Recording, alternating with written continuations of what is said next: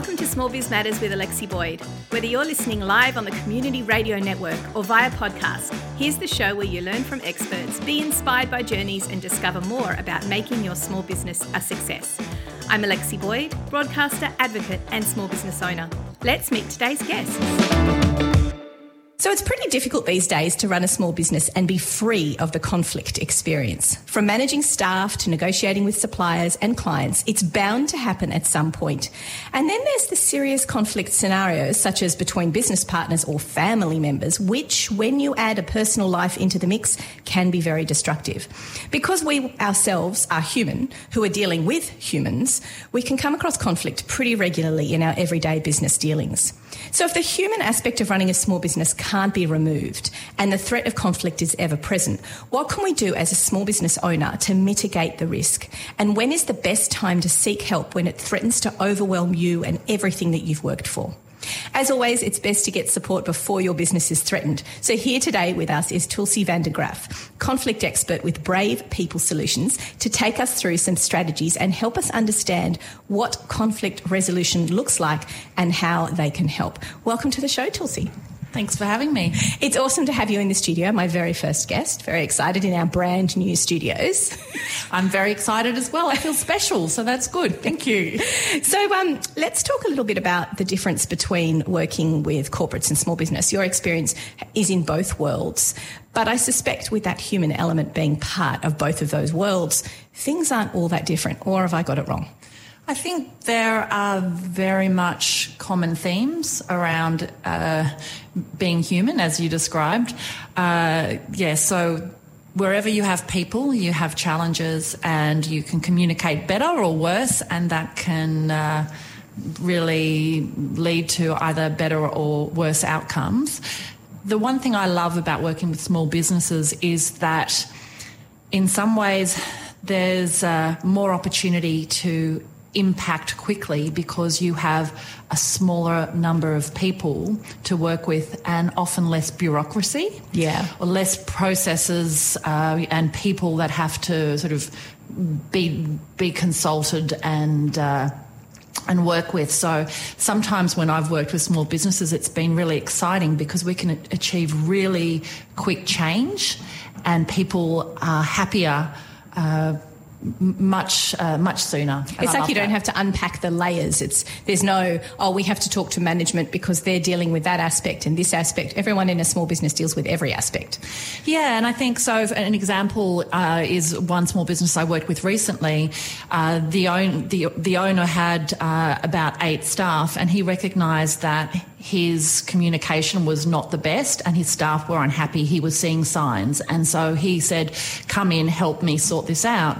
And because he was so willing and ready to look at what he was contributing to the challenges, through a number of steps, everything changed. And it was, in fact, it took 2 weeks and things were really so much better.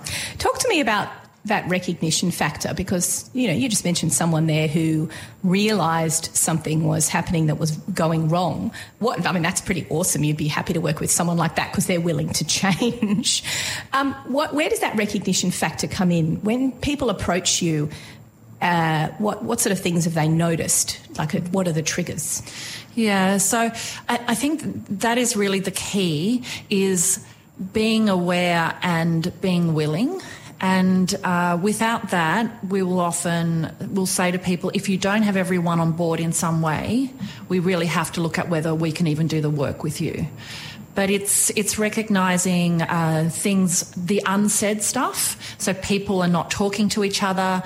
People are not contributing in meetings. There's some snappiness. People are irritated, less productive. There's a whole range of signs, and sometimes I'll hear, say, owners or leaders will say, this person hasn't been performing or their behaviour is really bad, but in fact that's actually a reaction to a much more significant problem that hasn't been addressed or identified. And so is it your role to kind of unpack what that problem is, get to the bottom of it and then fix it? Because I'm quite interested by the fact that you said everyone's got to be on board, but I can't imagine the toxic elements, the people who are the real causes of the problem, they're not going to be on board, surely. Well, it's interesting because often people who we might call, in inverted commas, toxic or challenging, they often don't want it to be like this either and don't necessarily recognise their contribution to the problem.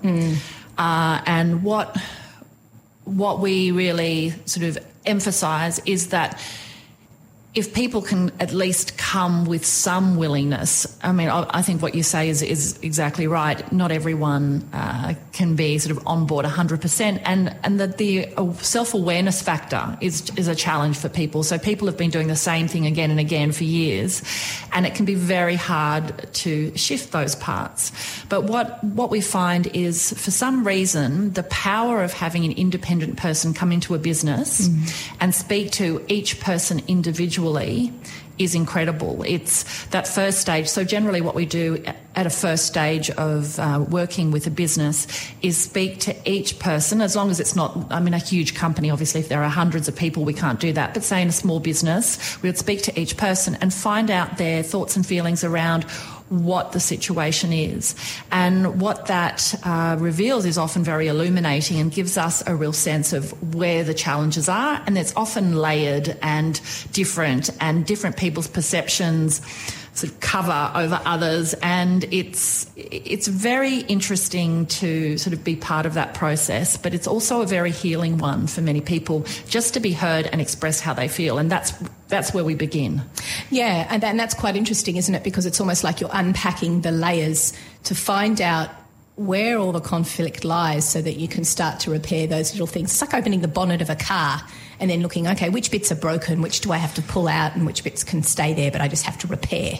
And it can be a little bit like that. It can also be like pulling open a Band-Aid with a festering wound.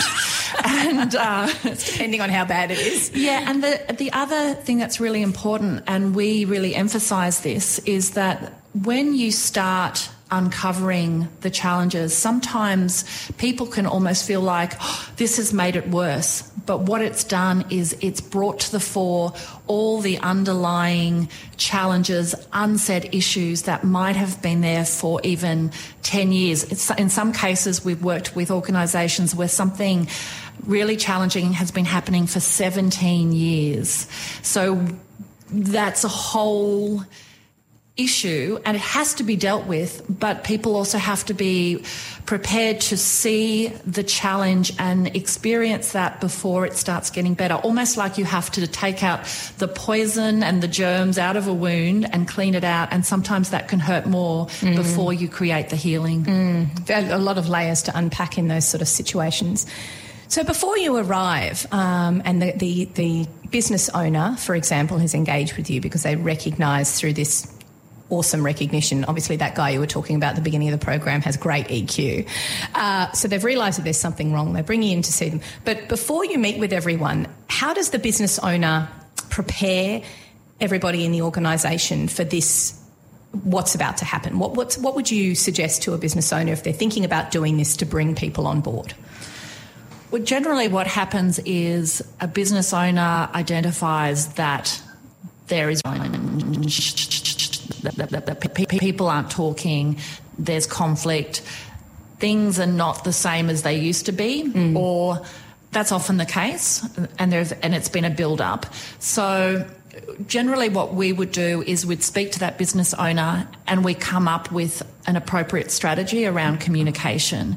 And it's recognising we are experiencing challenge as a business right now. There is definitely some conflict or concerns that are impacting the way we are all communicating, and I want to do something different as the leader, as the business owner, and I know that I need help. Well, that's a great way of saying it, isn't it? Here's the problem, not here's the person who's the problem or here's the incident, but actually saying we're experiencing challenges. I'm seeing it. I'm sure you're all seeing it too. Let's fix this. I think there's something wrong. I want to fix it. Come on board with me. I think that language is really important, because if the business owner themselves has an element of negativity about this process, then setting it up, it's doomed for failure, is it not? Have you ever had that situation where you've had a business owner come and go, well, we're doing this, I don't actually care. I'd quite happily get rid of all of you and we're going to do this just to give it a whirl. I mean, have you ever had that sort of negativity come from the owner themselves? Look, I have seen, unfortunately, different times that leaders or business owners will say that they want to improve things, but they are showing in their actions that they're not prepared to do it. And sometimes that can actually make things worse because people become hopeful and they see that there is a possibility, but the leader or the owner is not doing what they're saying that they're going to do. And so it leads to a real feeling of being disheartened and challenged, and we don't want that. So that's where there really has to be that commitment at different stages in the process, and we have to have really important conversations with people about their willingness. Yeah, and I suppose with your level of experience, there's going to be part of the process will be an almost psychoanalysis of the client, the owner, to say, are you ready for this? Is this the right time? And are you willing to come on this journey with your staff? Because if they're not, does the whole thing become pointless? Or can you just unpack the staff? Because if the head of the company is not on board, it's not really going to work, is it? Look, I think the actual process of people being heard and having even a one-on-one session and being able to communicate how they feel and then know that that is communicated in general themes to the owner is quite a healing thing in itself. So there is still positive... It's a positive thing to be engaging and saying, I value my staff enough to even do this process. But if we want to make it a really effective process that creates that sustained change, there has to be that ongoing communication and commitment and review of the actions and seeing where everyone is at. So, I mean, I can talk a bit more about the practical approach of how that works, but so much is around being open and willing to let go of some of the things that kind of we all hold on around, resentment and anger and frustration, and say, okay, we're all on this together. Let's do better so we can work better and be happier. And so much of what we do as a business is process driven, even from the way that we communicate with our staff. Like you think of all the different communication methods. You've got Slack, you've got online, you've got Zoom calls now, you've got actually face to face, you've got emails, and we get into a rut with the way that we communicate as well. So one of the things you're trying to break, I guess, to start over is the way that a business has their processes in place, their procedures, because that in itself is a form of communication. Am I right? Yeah, look, I think all of that is very important, and there's a whole range of almost like segments to how a business can work most productively. The communication side is often the bit that lets down a business. Even some things like as simple as, are you checking in with your staff regularly, seeing how they are, seeing how they're managing particular challenges? If there's, a particular workload has increased, COVID, whatever it is, how are you doing? How are things for you? But if you're checking in a negative way, if you're kind of being one of those people that's demanding KPIs are achieved, or you've got to have these tasks done, and that's all we're going to talk about is the tasks. When you say checking in, what do you mean by that? So checking in on a personal level that demonstrates the values around, I see you, I value you, I care, and I want to know how you're doing, and I want to know what I can help you with if you are struggling. So it's very much on a personal level, and the number of times I have been I've listened to people that I'm coaching or in workshops or programs that we're running, and they say, he or she didn't check in with me. I came back to work after we'd had this issue, and 2 days on, they still haven't checked in with me. It's such a simple thing, and it's not being done, as one example. So it sounds to me like that in the experiences that you've had, that's a fairly fundamental flaw. So if we as small business owners can even just look at that, especially in these times, then that's one thing that we can find to resolve tensions and issues before they even become that bad. Yes, communication, connection, support, they're all missing links in business very, very often. And even bringing in a weekly or even monthly check-in where you say, how are you doing? What's the month been like for you? What's the week been like for you? What do you need from me? What could I do to support you better? Those kind of moments make that difference between someone feeling valued or not cared for. And generally staff feel less valued rather than more, and it impacts on motivation and performance. And questions like, how many hours are you doing at the moment? Because if people are working from home, you're just not going to know that. Or, not so much how much how's thing going in the family life, because you may not have that sort of relationship. But practical things, what sort of training would you like to do? Do you need some time off to, rather than achieving processes, do you need some time off to just gather your thoughts and get some back-end admin stuff done? Do you need that time allocated? I think even just by having those conversations, people would feel a bit more supported as well. We're going to take a quick break. Excuse me. We're going to take a quick break here on Small Biz Matters, and when we return after this short break, I want to talk to Tulsi van der Graaff a little bit more about the actual process of resolving conflict when it becomes quite negative. You're listening to Triple H 100.1 FM. We'll be back after this. This episode of Small Biz Matters is proudly sponsored by the Australian Small Business and Family Enterprise Ombudsman's Office. Led by Kate Carnell since its establishment only 4 years ago, Aspifio has provided education, advocacy and support, including free assistance if a small business is involved in a dispute. The office also provides assistance for disputes that fall under the franchising, dairy, horticultural and oil industry codes. Kate Carnell, as an independent advocate for small business owners, has the legislative power to influence our nation's lawmakers, ensuring legislation and regulations are put in place to help small businesses grow and, in these times, survive. Small businesses are the engine room of the economy, and it's Aspifio's role to do all they can to ensure they have the freedom to innovate, employ and thrive well into the future. So today we're talking to Tulsi van der Graaff, who is one of our experts in terms of conflict resolution. It's very difficult to avoid conflict when you're running a small business, simply because we're human and we're dealing with humans, and often that can be quite detrimental to the growth of your business, or it can even stifle your business altogether and destroy it. And we were talking before the break about how to recognise when there's issues within your team or within yourself, or maybe within one staff member, that need to be resolved. Tulsi, I wanted to ask you about the process. Once you've sat everybody down and you've done a little bit of an unpack and tried to figure out what it is, where the problem lies, including the business owner, what's the process from that point forward to bring everything to the table and find a resolution? So I think there is a particular process, but also just being aware that every business is different too. But overall, when we have a look at it from start to finish, it looks like, as I said earlier, finding out everyone's perspective, including the business owners. Then it's about summarising to everybody what the key themes are. And that's really important because people need to feel heard and that their thoughts and feelings are important. Once we've highlighted that to everybody, then it's really the next step is resetting values and expectations. Often what can happen is that performance and behaviour issues can occur in a business, but they're not addressed and they're left to kind of almost undermine other relationships.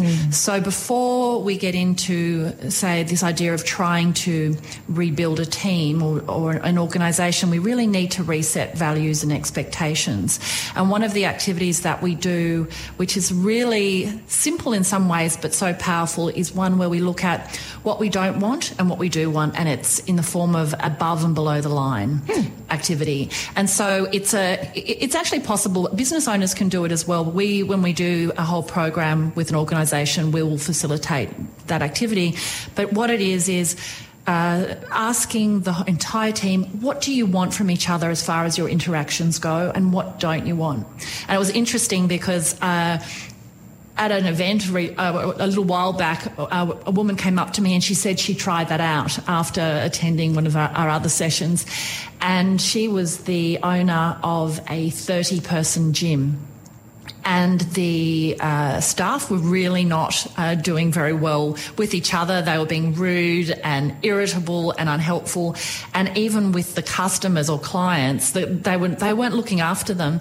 And she said it was almost like a magic button when she did that activity, that once they all contributed to what they wanted, she didn't even ask them to agree to it, and everything shifted. Do you do it in a circle? I'm just envisaging one big round table with everyone sitting in a circle. How do you do it? Yeah, so you're basically in a room with flip chart paper and you're writing it up and getting everyone to contribute, potentially doing some small group work first so everyone has a chance to talk about what is most important to them. So it's about taking stock. And so after that sort of activity that we do is really thinking about what are some of the other challenges that we've identified that need some work. So there's a whole bunch of things that we can look at. Often it's around all the positive things that might have been lacking. For example, praise is a big one that is missing in so many organisations. And there's a whole way of doing praise that's like a formula. There are like 4 different steps. I know, exactly. I know. I see your shocked face. Really? We can do a half day just on praise alone, teaching people how to praise. So a little thumbs up emoji, cheers, is not sufficient. That's a lovely thing in addition to some good praise and appreciation. So there's a bunch of things that are really positive and important that motivate your people, like praise and appreciation. But then there are also some incredibly important aspects around calling out the behaviours that we don't want to see and having a group responsibility around let's keep each other above the line. So we can even say to people, we have to give words. So we do a lot of work around what are the communication skills you need now moving forward to create that really positive team experience. And one of them is saying things like, hey, that's a bit below the line, or that felt a bit below the line to me. And then people go, oh yeah.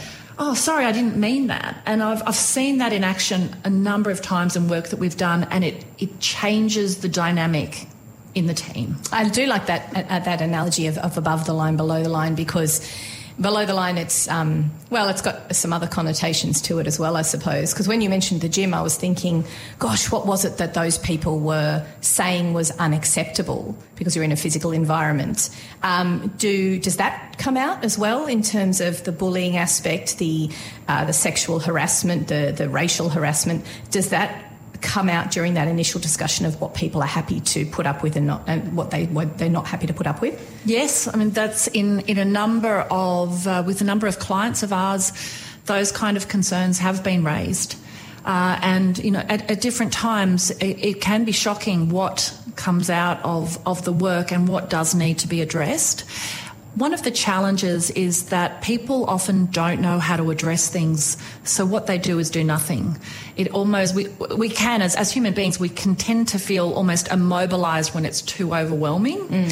So that is part of what needs to be addressed and evaluated, and sometimes there's very important work that needs to happen to address those particular issues too. Yeah, well, that's what I was thinking. As you mentioned, the whole unpacking process, there is the initial discussion with people one-on-one to find out, when in a safe environment that they feel comfortable, they can really talk about what the major problems are. But then as a group, you talk about what everyone's happy to put up with, what everyone wants, and what everyone's not happy to put up with. But when those really dangerous issues come up, at what point do you take things to a different level where you start to examine whether or not this is behaviour which is someone can be fired or for which could be criminal? At what point do you recognise that and move it to a completely different scenario altogether? Yeah, so, this is one of the big issues for businesses around the people side of things is that, the implications, there can be quite a lot of risk involved. And if businesses aren't taking the appropriate action, it can have huge ramifications.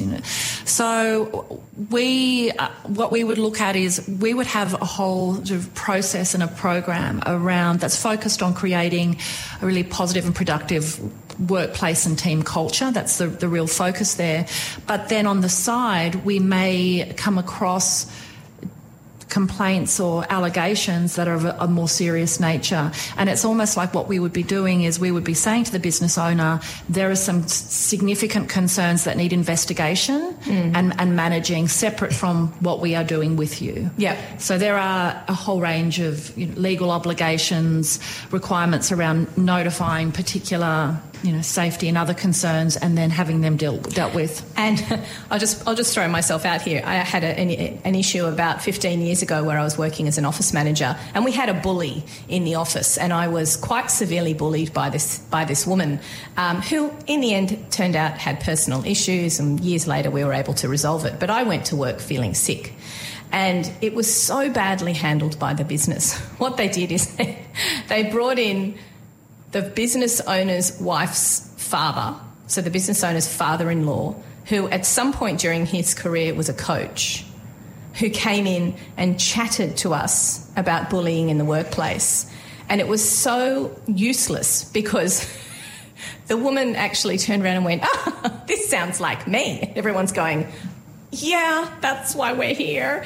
And she didn't have that EQ to realise that she was the issue, and none of us were willing to speak up. And there was certainly no discussion about above the line, below the line, and it was so badly handled, so badly handled. And that's the challenge. I've seen this numerous times, and we don't like, this is not what we want to do in a business like ours, is be called in to run a workshop or a session that's targeted at one person, and yet the whole group's brought in. And I've seen this in action where it's like, we would like a communication and conflict resolution workshop, and afterwards you actually find out that it was meant for one person who hasn't received appropriate feedback and hasn't had their behaviour dealt with. So that's a really important one, and that's what we really work with organisations to say, you know what, if you have someone who is not performing appropriately or is engaging in inappropriate behaviours that could be considered bullying, you need to address that directly. Because it might not be a whole team issue. Everyone else could be just fine until that person arrived, and then the toxicity came in, and that's the element. So I guess one of the things, going back to what you were saying at the beginning, you need to analyse whether or not this is an HR issue that you can handle quite simply by reprimanding this one person and everybody else is fine. Or you're looking at conflict resolution on a much bigger scale where someone would engage with people like yourselves because you need to unpack the whole team and you're risking the entire business falling over as a result. Yeah, and I think often it's a little bit of both. So there's probably one or two people who are more challenging in some way. So there is a bigger picture. I mean, we're often called, HR specialist HR consultants because we'll come in and try and work with the larger issues. It's just because it's used the word human.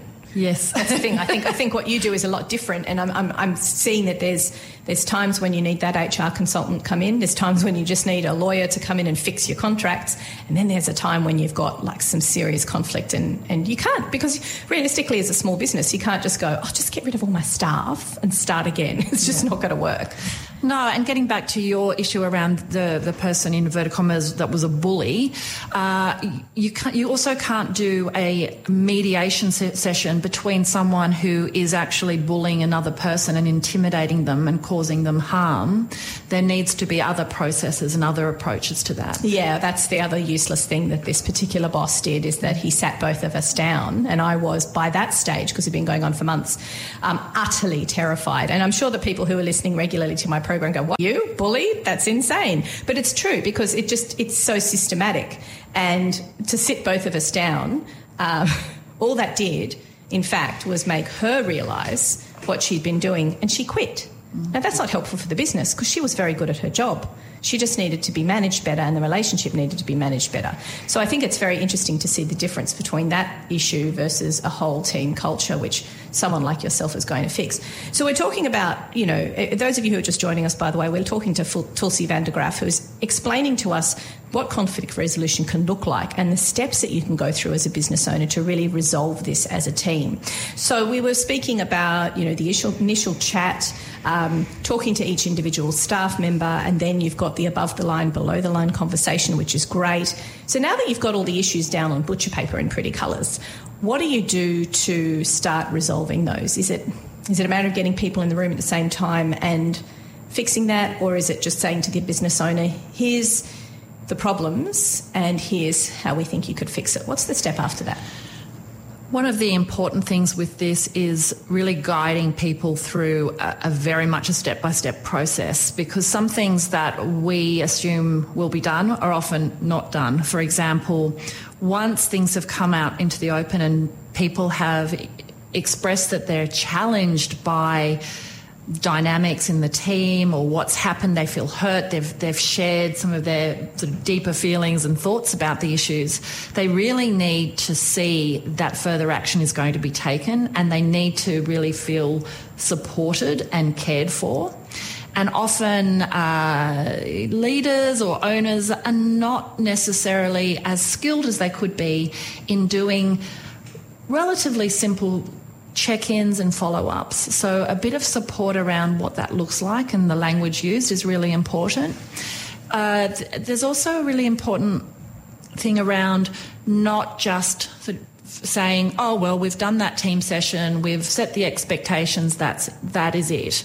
So the next part is really developing important, I mean, this is throughout, but important feedback skills around how do you provide feedback to your staff? And that's through, there's a number of different kinds of conversations, including, as I mentioned, praise, but there's also corrective conversations where you actually indicate to people the reason, what you're seeing that is happening, why it's not okay, the gap between what's expected and not, and also a range of other conversations, including like what's okay and not okay, and bringing that up. So, for example, in meetings, if often meetings are the site of quite a lot of conflict, people interact in a dismissive, tetchy way, get frustrated, storm out, turn the video off and go on mute, as I've been hearing a bit.